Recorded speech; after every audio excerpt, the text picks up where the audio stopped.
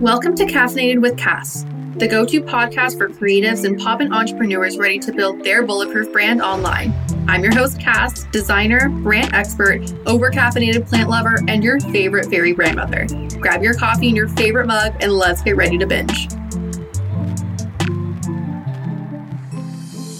Hello and welcome to another episode of Caffeinated with Cass. I'm so glad you guys can join me here today.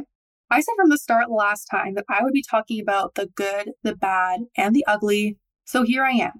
Now, by you listening to this, I know you are a creative person.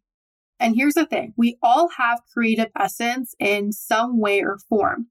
And the reason why we don't take that leap and feel the calling of creativity to start the business or show up online or start your YouTube channel or whatever it may be, it's simply because we are afraid.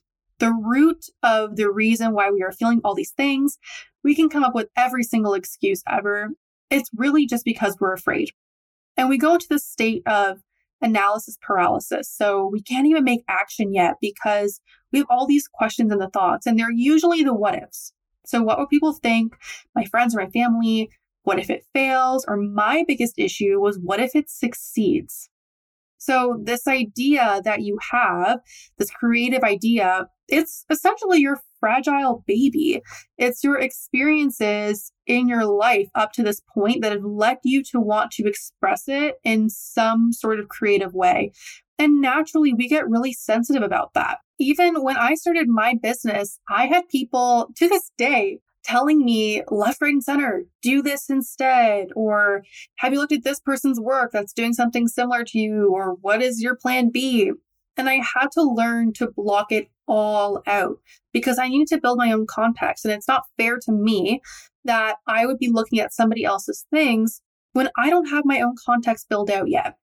If I allowed myself to dwell on the other person being better or what my plan B would be, I wouldn't allow myself to 100% be in my creative essence and 100% be in the direction that I naturally had to take to get to my own calling. And if you have this creative calling, and I know you do because you're listening to this, let me tell you that somebody in the world needs you. They don't need the other person who's doing something similar to you or whatever it may be. They need you because at the end of the day, they fill a hole inside that they were not fulfilled by the other person.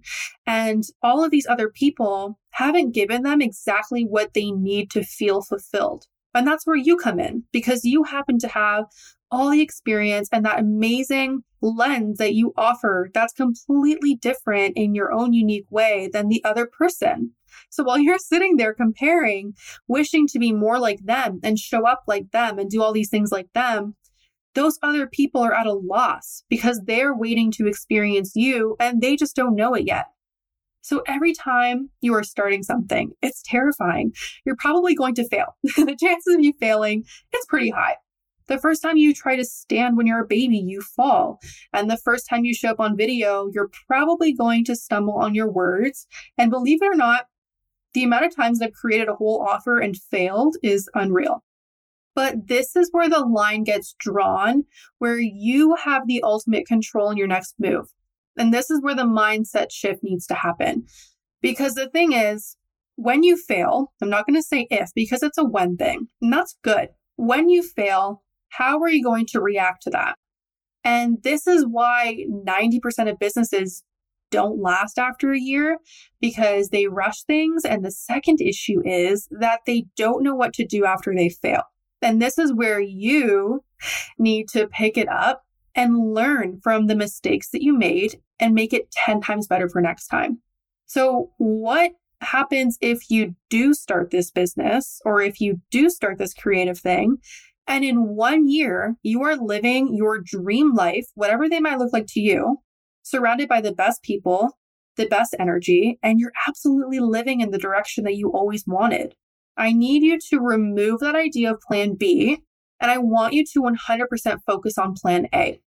This entire thing is a journey, and we need to learn to embrace all seasons of it. Because while you're looking at what the other person may be living like, You're not seeing all the other seasons that they went through or are going through. And here's how I see it. No matter what stage you are in, you want people to invest in you, whether they're investing in your idea by listening to you, they're investing in your time, they're investing money into your creativity. But the thing is, if you are not willing to invest in yourself over and over again and pick yourself back up and push yourself to be better and be your biggest cheerleader, how are you supposed to receive that same energy back tenfold? You're not supposed to be starting where that other person is. You start at ground zero with your own unique experiences to back you up, and that is what creates your own unique lens that all those other people need. Then you get to create the context that allows you to raise the bar and aim higher and invest as you go. From the beginning of this journey, I want you to map out your 3 W's. And we're going to be doing a lot of this brain dumping. So you better buy a whiteboard or buy a giant pad of paper with some colorful markers because we're going to be doing a whole lot of brain dumping. So I want you to write down your 3 W's. Who, what, and why. This is going to be the beginning of building your bulletproof foundation. Why is that? Because no one is going to have the same answers as you. And this is why your creative essence is so unique and your experiences are so unique. So you need to know in your heart, why are you doing this? Why are you wanting to start this journey? Why do you have something to bring to the table? Write it all down. Don't even let yourself think about it. Just write whatever comes to your mind. Then you need to know, who are you doing this for? We're not trying to sell to everybody. We're trying to sell to somebody, someone who had parallel experiences to you, who you know you can help in some way. Whether you are, again, trying to start a YouTube channel, or you are just being an influencer, or you have an incredible business to bring to the table, or you want to start music, whatever it's going to be, who are you doing it for? And lastly, what the heck are you doing? What is it that you're bringing to the table? What is it that is digestible value that the people you are targeting can actually take? It is your decision to claim your creative calling and take the creative jump to finally claim that front seat in your business. I am so excited that you're starting this journey. And if you ever think you are alone at any point, remember that you have me and you can always contact me. I am so excited for you to start living that dream you've mapped out on your vision board. And until next time, have a coffee on me. Thank you for listening to Caffeinated with Cass. I'd love to hear from you and continue this coffee date on Instagram. You can follow me at Juniper Design, that is value-packed with all my tips and ridiculously funny stories. I will have all the show notes and information linked for this episode at www.juniperdesign.com. Talk soon. Cheers to Align Branding.